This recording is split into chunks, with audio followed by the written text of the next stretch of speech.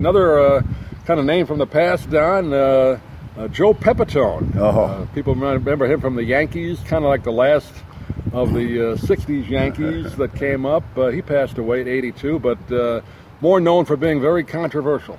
He certainly was. And spent Phil Mushnick, as you said, did a big piece in the Post yesterday about it.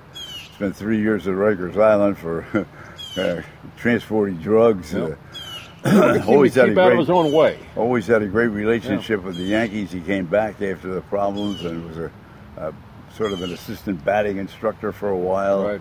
But when he was more known for his hairpiece than he was for, although he was a pretty good player, outstanding defensive player. He had over 200 home runs. Yeah, he was a solid hitter. player, but was he controversial and a troublemaker. Wasn't he the first guy, too, they said brought the hairdryer into the locker room? Yes, with artificial hair, but the hairdryer. The hairdryer.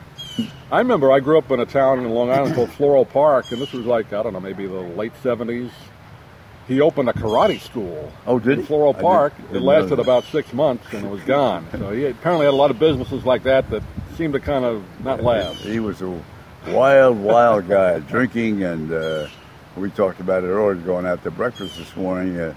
Last time Mushnick saw him, he wrote it in the paper yesterday, he saw him in the lanes. Right. And he said he was surprised he lived to 82. Yeah, he said he was surprised he lived to 82 with all his troubles, and he was very... Still on Phil using drugs, unfortunately. Phil took offense that he called him Mush like he was a friend of his. And he said he was no friend of his. But, look, he was in the 63 and 64 World Series with the Yankees. So he's on some of those good early 60s Yankees. He was a player. I mean, he really was. He was just so controversial. He always getting in trouble. But then the Yankees fell apart. I think he wound up with the Cubs and a couple other teams later on. But anyway, just kind of a name from the past Yankee fans might remember, Joe Pepitone. Joe Pepitone.